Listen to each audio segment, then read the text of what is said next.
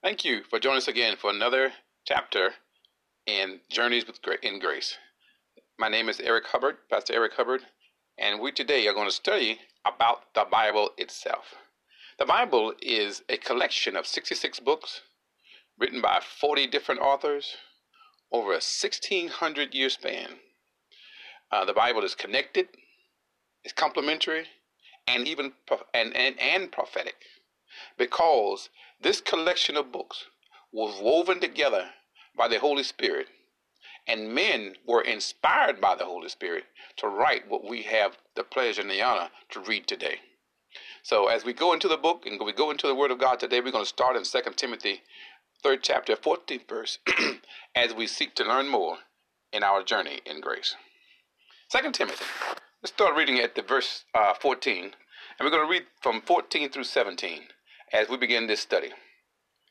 It says, Paul writes to Timothy, "But continue thou in the things which thou hast learned, and hast been assured of, knowing of whom thou hast learned them, that from a child thou hast known the holy scriptures, which are able to make you wise unto salvation through faith which is in Christ Jesus. All scripture," this is Paul in the 16th verse, "all scripture is given by inspiration of God." Holy men were inspired to write this book, and is profitable, is useful, is profitable to the reader and the hearer of the word. It's profitable for what? For doctrine. For all of us must be found, our teaching, the things that we learn and hold as truth, should have the foundation of the word of God. So that's what he speaks by with doctrine. For reproof, when there's correction needed, whenever, whether it's moral or spiritual or whatever that correction may be, we have a reference point from doctrine, and this doctrine is good for reproof. Then it says for correction. All of us at one point of time in life will need a course correction. No matter how long you've been saved, no matter how long, whether you're 1 day or 50 years, there's always room for God to speak to us. And when we have that heart, that soft heart, that heart that allows God to speak to us and give us that course correction. I remember a story told by one of my favorite ministers about how that when he interviewed one of the astronauts that went to the moon, how that journey went. And he told him, he said, when you as you left the earth and you guys were pointed toward the moon, how did you get there? He said there were constantly course correction. He said we could go 10 to 15 minutes, and like seemingly every 15 minutes we had to check ourselves, because although they had navigation and they had maybe a line of sight they could see, the instrumentation would tell them you are so many degrees off, and they would have to make a course correction because they had a landing point, an entry point, placed on the moon, landing zone, that they were determined that they were going to reach. And as they followed the navigation and as they did course corrections, they were able to land on the moon and successfully eject themselves back to earth a few days later. But my whole point in saying this is, in the Christian life, in the believer's life, in the life of grace, we will have times when we will have to make course corrections. And this is where we get it from. The inspired word of God, as the Holy Spirit moves us as leaders and men and women expound on the word of God, and the Holy Spirit speaks to us and say, yes, this is a place that you need to make a course correction. Then he says, for instructions. No, the Bible won't give you, may not tell you which car to buy. It may not tell you which house to buy. But it does have general direction that we can follow. When it talks about how that whenever a man would go out to war, he should count the cost to see whether his army can defeat the army that's coming to oppose him. It's the same manner we should consider when you're buying a house or buying a car. Do you have the funds? Are you in financial shape to buy this $100,000, $200,000, $300,000 house? Just the same for cars today, with seemingly going up in the same amount of price range. But we should have the Bible as our foundation, so that when we make decisions, that we begin to pray and to just consider, Lord, what would you have me to do? And he will speak to you through Scripture. You know, there's prophecy we can receive, and I love prophecy and have given words of wisdom and words of knowledge at times. But our chief direction is the Word of God. So let's finish up the 16th verse. He says again, all scripture is given by inspiration of God, is profitable for doctrine, reproof, correction, instruction, where? In righteousness.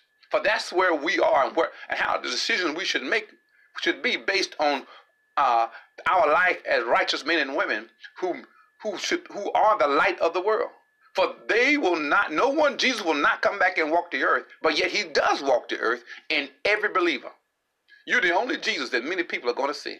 If they become Christian or become believers, you are the example. When they see your life, they see how you act and respond under pressure.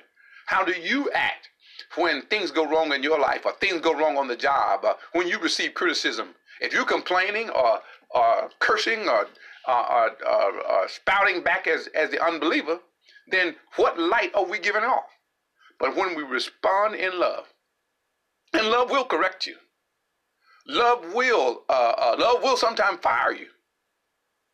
But when we walk in the Word, God gives us direction, and when we use it as God would have us to use it, in love, in humility, and we allow the Lord to speak to us, we are then become those lights that inspire others to come and walk in this walk that we have.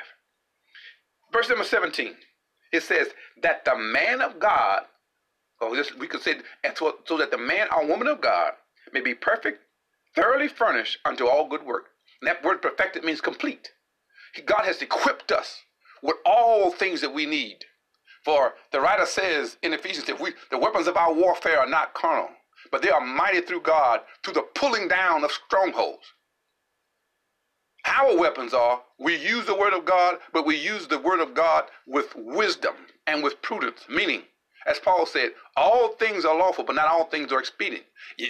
When someone comes to you with a false accusation or want to argue and debate, you have the right to defend yourself. But is it the right time? If someone coming in abrupt anger and wants a confrontation, sometimes silence is your best weapon. Many times, we should practice the ministry of silence.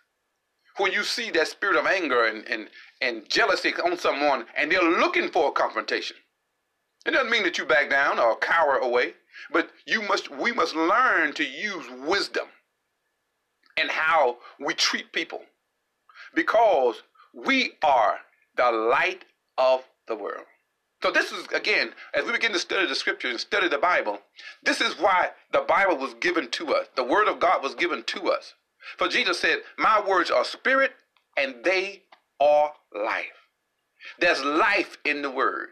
There's life in the things that, the words that were written by the authors of the scripture. And as we take them and apply them to our lives, it will bring about a metamorphosis. As the example of the caterpillar turning into a beautiful butterfly. It changes us from the inside out. As many times I've quoted the scripture, if you listen to Journeys in Grace at times, you've heard me say, we are clean, we are washed by the word. It's the washing of the water of the word for the believer that will bring us to a place of maturity. God doesn't employ Satan. Satan is on his own employment. His job is the Bible says, to kill, steal, and destroy. But what did Jesus say? Jesus said, I have come that you might have life and have it more abundantly. So Jesus and the word of God is here to counter what the world has to offer. God doesn't need Satan to correct us, because he said the word is our correction.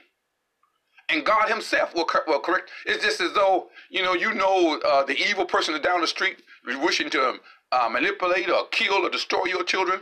Or if you like it, you want to teach your children about electricity, you give them a knife or a fork and say, here, stick this in the wall. That's cruel. And if someone else saw you that, what would they do? They put you, they send you to jail. And they separate you from your children, because what would they say? You have no love for your child. Why would you tell them let me teach you about a hot stove. Here, take your hand and put it on this hot stove, this burning stove, this red stove. No, you will be put into jail and at minimum separated from your child. Why? Because you are unfit father, or you are unfit mother. And that's the same way that many who would say that God employs Satan, you are saying that, you know what, God unleashes, God as is an unjust God, that the earthly fathers and mothers who we would expect more, you would expect more of a father or a mother. If my children told you that, you know how our dad taught us, he was teaching us about snakes, he dropped us in a snake pit. That's foolishness. But many would say, that's how God, God just brought this on me. God does not bring on sickness. He does not bring on disease. He is not the one that brought about unemployment. He does not start wars. But we live in a fallen world. And what I mean by a fallen world, that when Adam and Eve went against God, and when Eve was deceived, and Adam decided, he chose to follow Eve rather than to follow God, because Adam knew better. He was given a commandment. But because when they did, the whole earth went into chaos, because the ruler of it, Adam, had abdicated. He had given up his lawful right to be God of this world, as it says in Psalms 82:6. We are gods. Little g, not big G. We're not God Almighty. We're not omnipotent. I'm not present.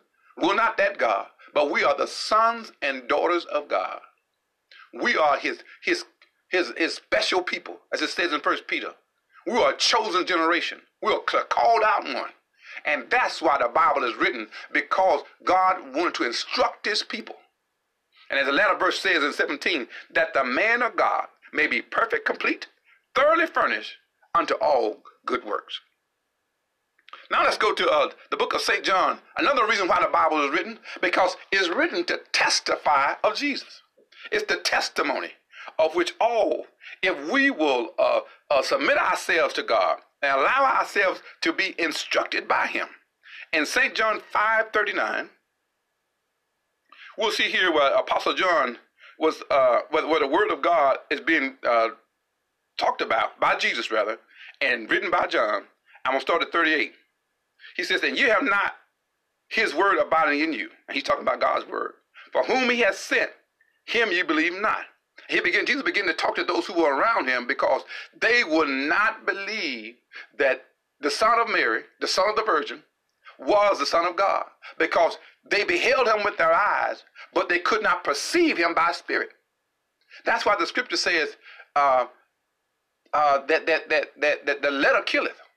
To try to live the Christian life in your own strength, doing everything your own way, is a path to death. Because if you're only obeying the letter, if you only try to do, whether it's from Genesis to Revelation, if you're going to do it in your own strength, you're going to get to God by your own way and neglect the Son of God, and deny him, then you will not live and have a successful journey at all. And you are not traveling in grace when you decide, I'm going to do it my way. I'm going to get my revenge. I'm going to get my prosperity. I'm going to make my own decisions. Nobody. I heard one man say, nobody going to tell me what to do. When he began to be witness to about who God was, and he began to comment on the Christian life, he said, ain't nobody going to tell me what to do. I'm going to do what I want to do. That person is headed for a destructive end. 39th verse. Jesus says, search the scriptures, for in them you think you have eternal life. And these are they, my words, these are they which testify of me. And that's what Jesus was telling them. If you begin to read in Genesis all the way to his current time, he was getting to tell them that the scriptures testify of me. They, as Moses testified of him, Abraham did, David testified in Psalms 22, Isaiah in chapter 6, chapter 11, and all, as you begin to read from Isaiah 39 through 66, talks about Messiah coming and who he was. So the Bible testifies, and the reason why we have the Bible today, because it testifies of Jesus and who he is. Then we're going to go in the same book, St. John chapter 17, and around verse 17. So St. John chapter 17, verse 17. All right, you ready? Let's read. He says, and again, let's go back to verse 16 just to 15 to get a good understanding. St. John 17:15. Jesus began to say, I pray not that that you would take them out of the world, but thou shouldest keep them from the evil. Jesus began to talk to the Father about what he wanted the Father to do for his disciples and those who would come and believe on what the disciples had taught.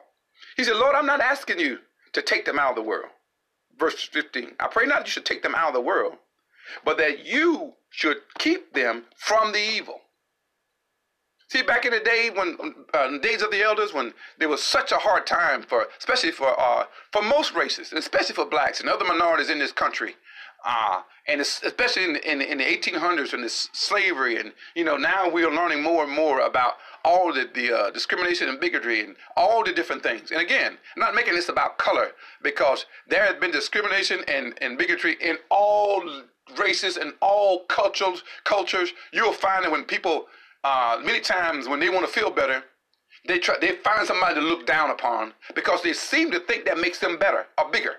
If I can call out your faults, and you and I are in the same situation, but because you're a different color, different race, different color, or different culture, if I can put you down, then I feel so much better about myself.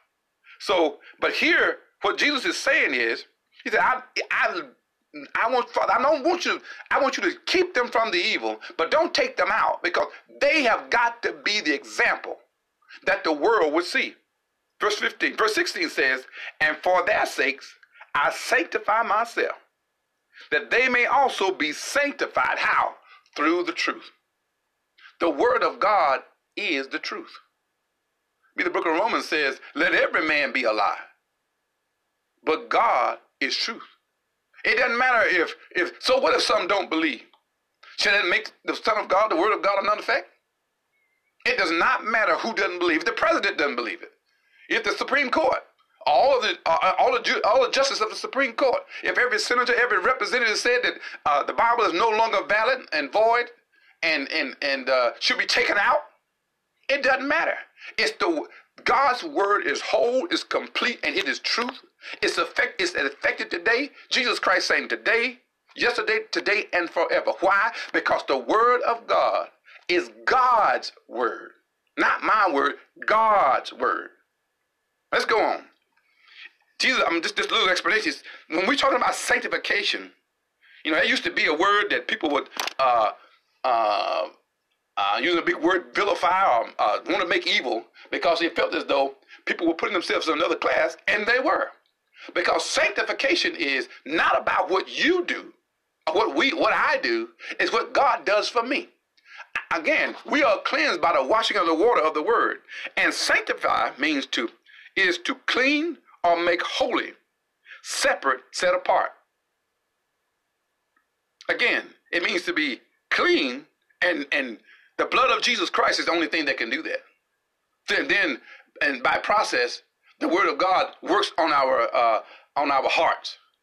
But our spirit is clean. Whenever we appear before God now, we don't go as a beggar and say, oh, God, forgive me for all of this and that. God, you see how miserable I am. And God, I'm just an old sinner saved by grace. Not the New Testament believer. If you are a believer washed in the blood of Jesus Christ, the word said, come boldly before the Son of God. Not in your own strength, but I come in his name. Jesus said, he said, you can ask in my name. Anything you ask in my name, my Father will do it. And remember, it's what you ask in his name according to grace. If grace has provided it, it is for you. Every promise of God is yes and amen. Now let's go to the book of Ephesians 5:25. Because Jesus is the one that has justified us and made us holy. Again, Ephesians 5, going to speed up a little bit. I'm seemingly talking about every scripture, every word. Ephesians 5th chapter. I'm going to start to read around verse 25. Let's see if I can stick to the scripture this time. And in this scripture, I've already started, in these next few verses, it talks about how that Christ loves his church, and particularly what he expects of not only of a husband, but of himself. Verse number 25, that he may sanctify and cleanse it with the washing of water by the word. That's Christ talking about his church. 27 says that he may present it to himself a what? A glorious church. Why? Because the word has washed that church. Not Satan. Satan doesn't make you holy. His trial don't make you holy. It's the word of God that makes us holy. He says, but that it should be holy and without blemish. And then the next verse says, so ought men to love their wives as their own body. He that loveth his wife loveth himself. But in the context of this, he was telling men, you love your wives as Christ loved the church. And we know what Jesus did. He sacrificed himself. He died. He took on all manner of sin and disease and affliction and all contempt. But he paid the price in full. What is he telling the man to do? If you love your wife as Christ loved the church, she will honor you because she's knowing you're willing to put your life on the line. The word of God is alive, as I said earlier. And again, just to find this in the book of St. John 6 and 63. 6:63. And it reads, it is the spirit that quickeneth. The flesh profiteth nothing. Again, going back to being filled with the Holy Spirit and being led by God's spirit that's within you. Every believer gets the spirit. If you read the book of Romans, the 8th chapter, he says that he that hath not the spirit of God is none of his. Meaning, when you are saved, the Holy Spirit comes on the inside of you. But when we're talking about the speaking in tongues and walking in the power of God, you can have that baptism of the Holy Spirit, which is just a second act of salvation. And as I said earlier, you don't have to speak in tongues, and you still go to heaven. It just means because you don't have the Holy Spirit, it means you're going to get there quicker because you decided you don't want to walk in the power.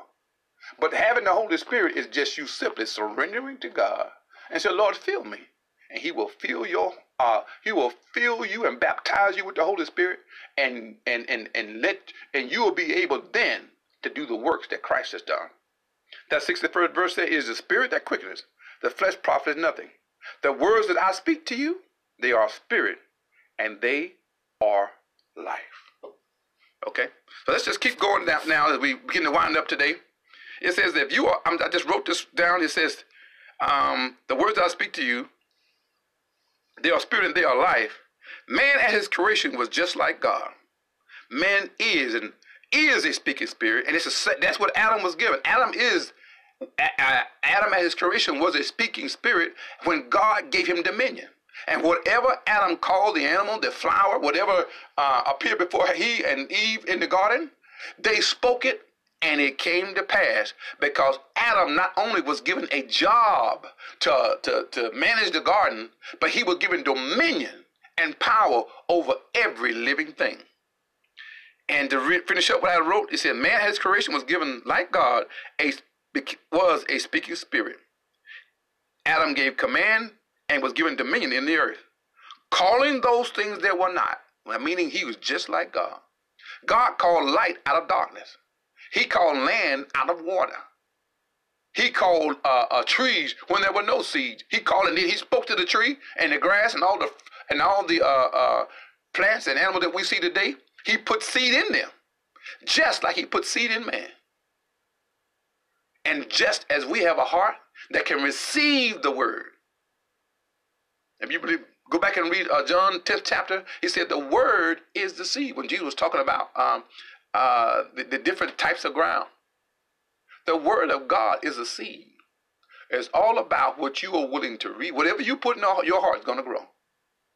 If all you put is the evils of this world, all of the contamination that we see in the news, as all of you do is watch the news, read the newspapers, read all the commentary and all the debates about what's right, who's right, this right, that right, and nobody consults with God, you can be just as carnal as a goat with no spiritual understanding, with no spiritual insight, not able to hear.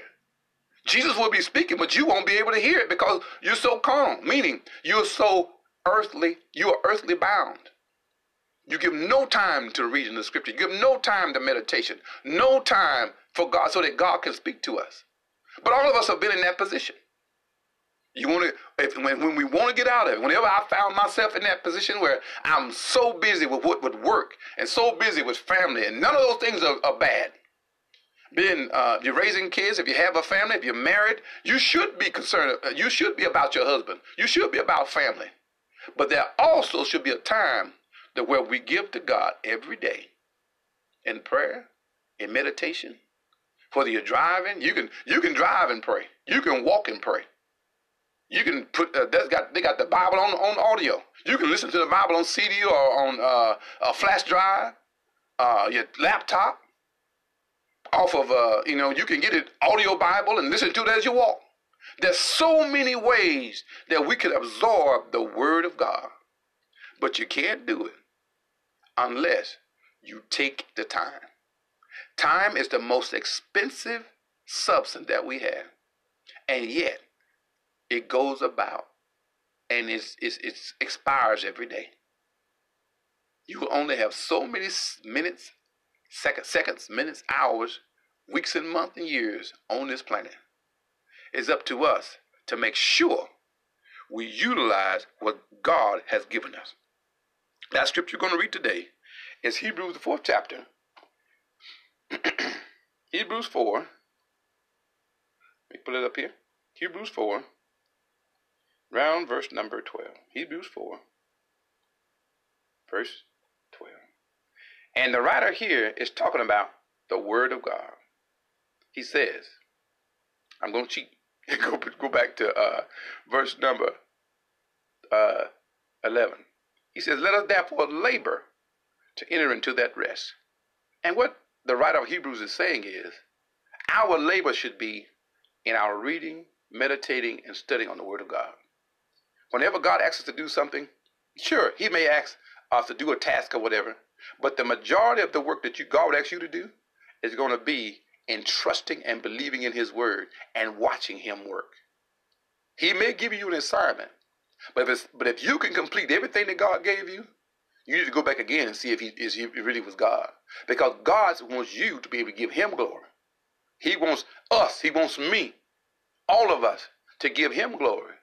And so that men, as the book of Matthew said, so that men will see your good works and glorify God which is in heaven. So in other words, they will look at you and say, I know that you were the one that led the team. But I can't tell you how you got the results when the same team was only at 50% for the last 5 years, and then in 6 months you brought them up to 100% and the best performing team in the company, if not the country rather, because of the anointing that comes from submitting ourselves to God. And let's go on.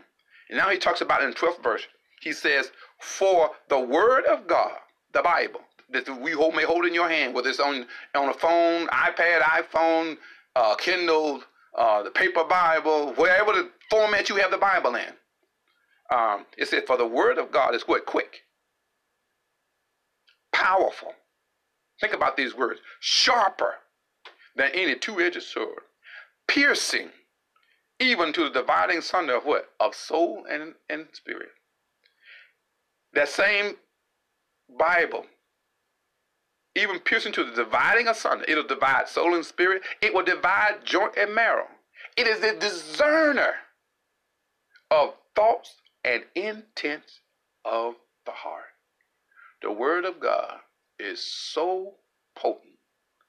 God could even speak to your intentions and tell you what you were going to do or thinking about to do before you even do it, because he sent his word to us and for us.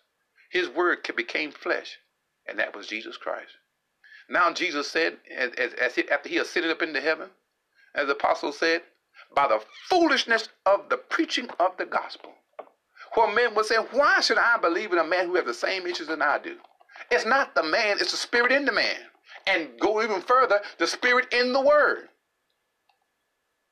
You have to believe in the word that's being spoken. And the Bible says in the book of Hebrews, it says that God is a rewarder of them that diligently seek him. You have to seek God. And the way to find God is through his word. And trusting in what's been written and knowing that he's for you. I pray that you receive something today. Father, we just pray today for any of those who may be listening who don't know you, Lord. I pray, Father, for the salvation of their soul. And I pray that you would repeat after me, Father, I give my heart to you. I receive your Son as my Savior. Lord, thank you for being my Savior, for being my God. And now I walk in your word. I thank you for being a member of the family of God.